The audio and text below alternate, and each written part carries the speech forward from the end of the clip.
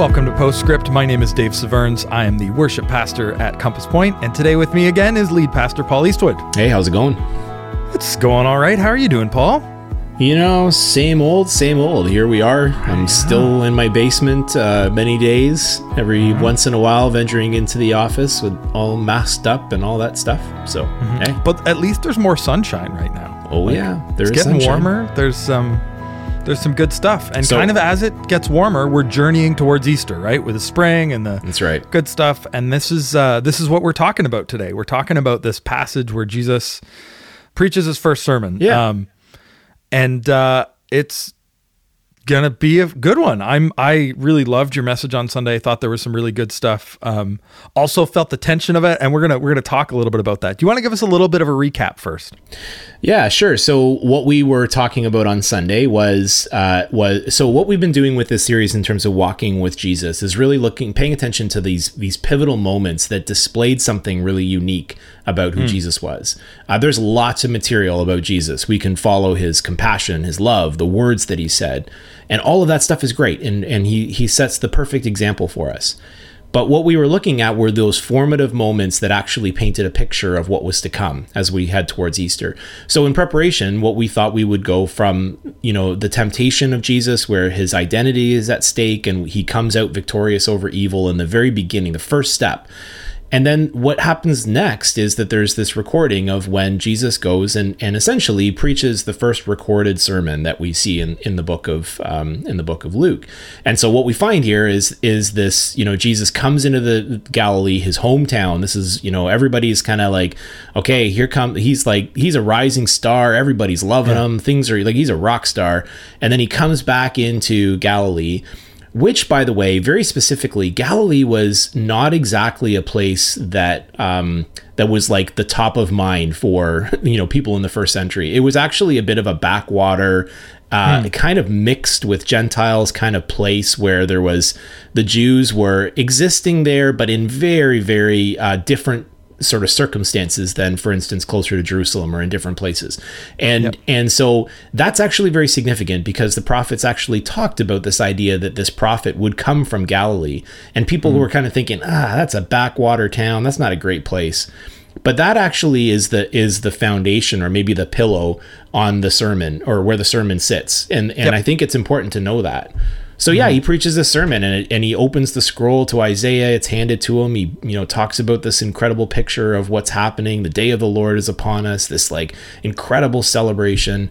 And then by the time he gets to the end of his message, the people who are there want to kill him. Like literally want to throw him off a cliff. Yep. And so I think that's a really compelling passage. And sometimes we just gloss over the fact, they did want to kill him. Like I've never preached a sermon where people have dragged me out and threatened to throw me off a cliff. And I've never seen it. Does that make you feel better or worse about the sermons you've preached? Is that a good sign that people want to kill you, or a bad sign? I mean, good question. You're also not Jesus. So let's move on from that. Fair enough. So what does this tell us? I mean, what is when Jesus is preaching the sermon? Obviously, he's saying something that people perceive as scandalous. That you suggest, and I would suggest, is still true and is still kind of scandalous. Yeah, and hard to live out and hard to do. So what is it? What is it we're being called to do here? Yeah. So first of all, on the pillow of Galilee, this place that's this backwater, strange place for a Messiah to come from, Jesus begins to speak these words, and he reads from the prophet Isaiah and talks about this good news that he's here to proclaim, and all of this stuff. And then he goes and sits down, and that was the way that the rabbis would teach. And so they stood to read the scriptures, and they sat down to teach. And so he sits down, and everybody's eyes are on him because they know he's about to say something. And the first thing he says is, "Today this scripture is fulfilled in your hearing." And everybody's looking at each other like, what did he just say? Because everybody knows this is about the Messiah. And Jesus was essentially saying in that moment, as you're hearing me say these words, it's actually being fulfilled. And then there's a stir and people are like, I'm not really sure what's going on here. And then from there, he begins to talk about how Elijah and Elisha, that these like heavyweight prophets in the history of the Jewish people, And he talks about those two guys and how they went and performed these miracles to people that were outside of the family of God. And what he was saying is that sometimes you're going to see faith outside of the family of God. And so what Jesus was saying in this is he was blowing open the doors and saying that this good news is not just good news for a particular people, it's good news for everybody. And that drove the religious leaders absolutely nuts, because they were thinking to themselves, like, we have been working so hard to be the ones that are following Jesus. We have been like following the law, doing all these kinds of things and following God. So if anybody has an upper hand when it comes to this idea of the day of the Lord, this paradise, this amazing coming of God, it's them. They thought they had the advantage. And what Jesus was saying, no advantage. I've come for the poor, the broken, the weak, right? And that's pretty wild. Yeah, and it's still true today, right? It's not just insider news; it's outsider news, and it is. I mean, I joked earlier about you're not Jesus, and you've never claimed to be Jesus. But this may seem obvious. What Jesus did was he claimed to be what we now know as Jesus in a time where that wasn't a thing. It would be like someone claiming that they are God today. If you heard a preacher stand up and say, hey, this passage is all about me, right? Like we would be like, no, you're nuts. That's wrong. So really shocking. And then, this claim that the outsiders are in fact also insiders, right? The table is big enough for them, which is like, and this wild. This happens right from the Old Testament. And this is the thing that I think is so amazing about the story, because the story is unfolding right from the beginning, right? And so what you have is God sort of brings people together, and he at the foot of Mount Sinai, and he's saying that, don't associate with people that are outside. And he says, I will make you into a great nation. You are going to be, pure, all this kind of stuff. And the first story that we hear is of Rahab, the prostitute, who is an outsider who comes in to the family of God. And then the next story we hear a couple of chapters later is the story of Achan, who is inside the family of God, and he's kicked out. So it's almost like God sets it right from the very beginning. He says, I don't know if you know that story about Achan, of course. I mean, you do, but other people, it's the story about a guy who was an Israelite who began to hide all these idols and all this kind of stuff and was trying to whatever. And he got found out and he gets thrown out of the camp. But what I'm trying to say is that right from the very beginning, God has kind of said, you will be my people. You will be a blessing to all the nations. You are going to be my people, and you. And then he tells a story, and the first story is, and there's an outsider who's going to be inside. And here's an insider who's going to be out. And so then you come to Luke, and Luke is the only Gentile writer in our New Testament. As far as I understand, I could be wrong about that, but I'm pretty sure at least one of the only. And he writes the Gospel of Luke. He's an outsider writing the story of Jesus for a Greek audience. And I mentioned this on Sunday, but I think this is really important. You look at the genealogy. Where does Luke begin, or where does Luke draw Jesus all the way to? Adam. So Matthew, who's writing to the Jews, he draws the connection back to Abraham, right, the father of God's people. Whereas Luke says, look, Jesus is that. He is for God's people. There are chosen ones, but he actually is here for everybody. So the picture is like, I mean, you don't have to dig very deep. You just scratch the surface and you begin to see how wide God's message is. And as followers of Jesus, this is what we tried to get at on Sunday, is that, us insiders, we very quickly develop this kind of us and them mentality. It's like we're on the inside. I remember, I got to tell you this story. So when I showed up at church, when I first came here, our kids program, they were like, kind of doing the different things that they would normally do, and they were singing songs just like they normally would. And I was going to be doing family ministries, and so this was like week one. I was walking through the Sunday school classes just so I could get a feel for what was going on.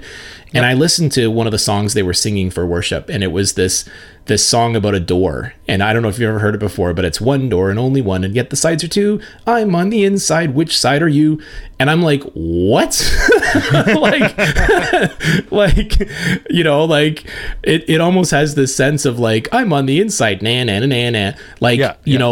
And the idea that there is no us, and them. There is no good people and bad people. There's a whole bunch of bad people and one really good person. Timothy Keller said that. And and that's the crux of it. And so Yep. what we talked about is trying to draw out people's, the prejudice and things that are in our lives that maybe we would rather not talk about, but it's there. And we start, not loving people the way that we should, because we have this, we have this kind of mentality where once I'm on the inside, I'm good. And people that are far away from God kind of make me uncomfortable. So I'm just going to stay away from them. Someone that I don't know about, I'm going to stay away from. And what Jesus would say in that moment is, hey, like, I've blown open the doors. And so if you're following me, you're going to be someone who is welcoming too. Right. And so I want to get into this. You had kind of three points coming out of this. I'm going to assume if you've been listening along, you're like, this is resonating with you. You think it's true. It's pretty clear in the passage, Paul. You did a great job of laying it out for us. But you said, the things we can do, we need to become inviters. We need to deal with indifference, and we need to remember that no one deserves their seat at the table. So the second two, I want to leave aside for a second. They're great. The first one, I heard it, and I was both like, yes, and like, come on, how do I do this? We're in the middle of COVID. I can't see some of the people that I love and know. How am I supposed to invite the people I don't yet know? Yeah. So can you walk me through, like, obviously this is true, and we need to kind of take this conviction and put it into our practices post-COVID, but we're not yet post-COVID. What can I do today to become an inviter? What does that look like? Yeah, that is a really good question. And I'll ask you the same question too. But from my perspective, I would say that, becoming an inviter is not just about inviting people into our homes or inviting them, actually into our space, but to do that in kind of the bigger sense, in the sense of like, who are the kinds of people that I am inviting into those spaces? And so what I would say is we're all going about our day right now, with masks on, and some of us are outside for small periods of time, I'm sure, but we're still passing people. We're still coming in contact with them. We're passing people in the grocery store. We're passing people in the, like at the line of whatever it is that we're waiting for. So what I would say is that we should be people who have our heads up and we're watching and seeing people around us. I think sometimes we get really task oriented and we forget that there are people all around us. And begin to look at people that are around us through the eyes of Jesus. How would he perceive the people that's standing, right next to me, the person who's helping me with my coffee or whatever it is. Yep. And so the way that we can begin to become inviters is to just in our minds begin to think about the people that are around us and ask those questions. Do I feel comfortable around this person? Do I not feel comfortable around this person? Would I share about Jesus? Would I share my story with this person? How would they receive it? Or, what would that look like? And all that kind of stuff. And so there can be kind of an exercise that happens on the inside. But I don't know, have you thought about this too? Like, what are some ways that you can see us becoming inviters in the middle of COVID? Yeah, I mean, for me, I think part of this and part of what I've wrestled through is where, I've got limited time and energy, as we all do, but especially in this season, it feels like it's easy to just put the time and energy into connect with the people that I really want to connect with, whether it's over Zoom or sending texts or emails or calling people or stopping off at their front doors. And like, frankly, it's way more work than it used to be. So like, I feel, I'm kind of like, man, I'm doing it for a couple of my friends who I haven't seen in ages. That's pretty good. And it's easy to become like, because it's so much harder, it's easier to become indifferent to the people on the outside, right? And this kind of ties into your second point here, is that we need to not be indifferent. We actually, I have heard about friends, people I know, acquaintances who are hurting, who are having a hard time. And it's easy for me to be like, well, I'm not really close to that person. I wasn't before, and I haven't talked to them in a year, so not much I can do. But like, what does it look like for me to reach out? What does it look like for me to be present in a way that maybe it's not physically present. It's not around our dinner table. Hospitality takes a lot more creativity right now, right? But I think there are options there, and there are ways that we can invite people in. And like, you may be exhausted of Zoom, but there may be people who really need that. Yeah. You may not feel like you want to do anything except just watch Netflix in the evening, but maybe like, send a text to 3 or 4 people, like reach out. And I think that's a way we can be inviters right now. And yeah, it's more work, but it's something. It allows us to remember that this table is big. And I feel like that's one of the hard things about this season, is that it's like, and one of the reasons this sermon is so good and so necessary right now. All of our lives have become insider only. Yeah. Right. Like we're stripped back to the bare minimum right now, which is the people we work with and the people we live with, and maybe a couple of close friends. And I hear people talking about it, and I hear people saying, oh, maybe this isn't so bad after all. And I think, oh no, like, yeah, I get it. Like, it's good to simplify. It's good to reprioritize. But if this leads us to be more insular, and think less about the people outside, then we're getting it wrong. Yeah. No, yeah. That's really well said. And I think you're right. We all have a certain amount of a capacity that, and it's like, I need to touch base with this person and this person and this person because they're, in my life, and, whatever it happens to be, for whatever reason, family or whatever.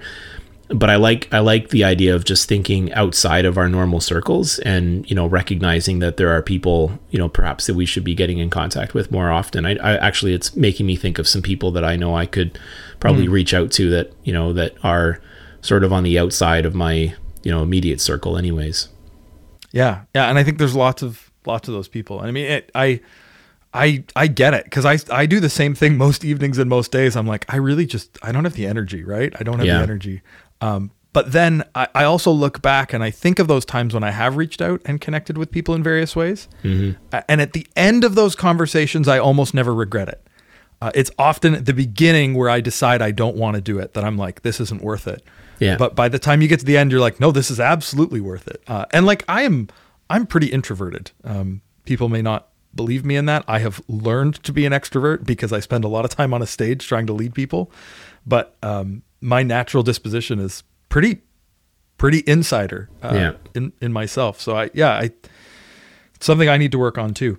And I think this is that indifference in some ways, right? If I actually care what Jesus said, if I believe this is true, then I can't just sit back. I can't just be okay with my closest friends and myself, right? Yeah, and I think the indifference piece is a big one, because what it's sort of, so when I was writing this message, I was kind of about to go in two different directions, and I ended up kind of talking more about the seat and the space at the table and those kinds of things. But another way to look at this is to think about what happens when our relationship with Jesus becomes comfortable. Because I think that's at essence what was happening with these teachers of the law.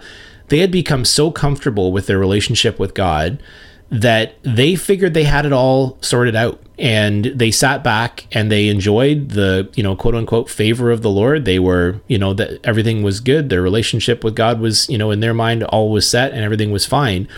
And so when this young rabbi, when Jesus comes along and he begins to teach and he's talking about different things and opening up the doors and loving your enemies and all this kind of stuff, they were sitting back with their arms crossed saying like, come on, you're just being, silly. Like, you're pushing the envelope. Like the Bible, what we've read in the Torah is already laid out for us. So we know what we're doing and we're doing it. So just, that's enough. Mm-hmm. And I think that is something that is so transferable, because in our lives, we get comfortable. Like we accept Jesus into our life. And I think if any of you who are listening to this think back to the moment where you first accepted Jesus, you likely, for many of us, have had those experiences where there's just this sense of like awe and excitement and, almost the, elevated heartbeat even, just this idea of like, man, this is awesome. This is amazing.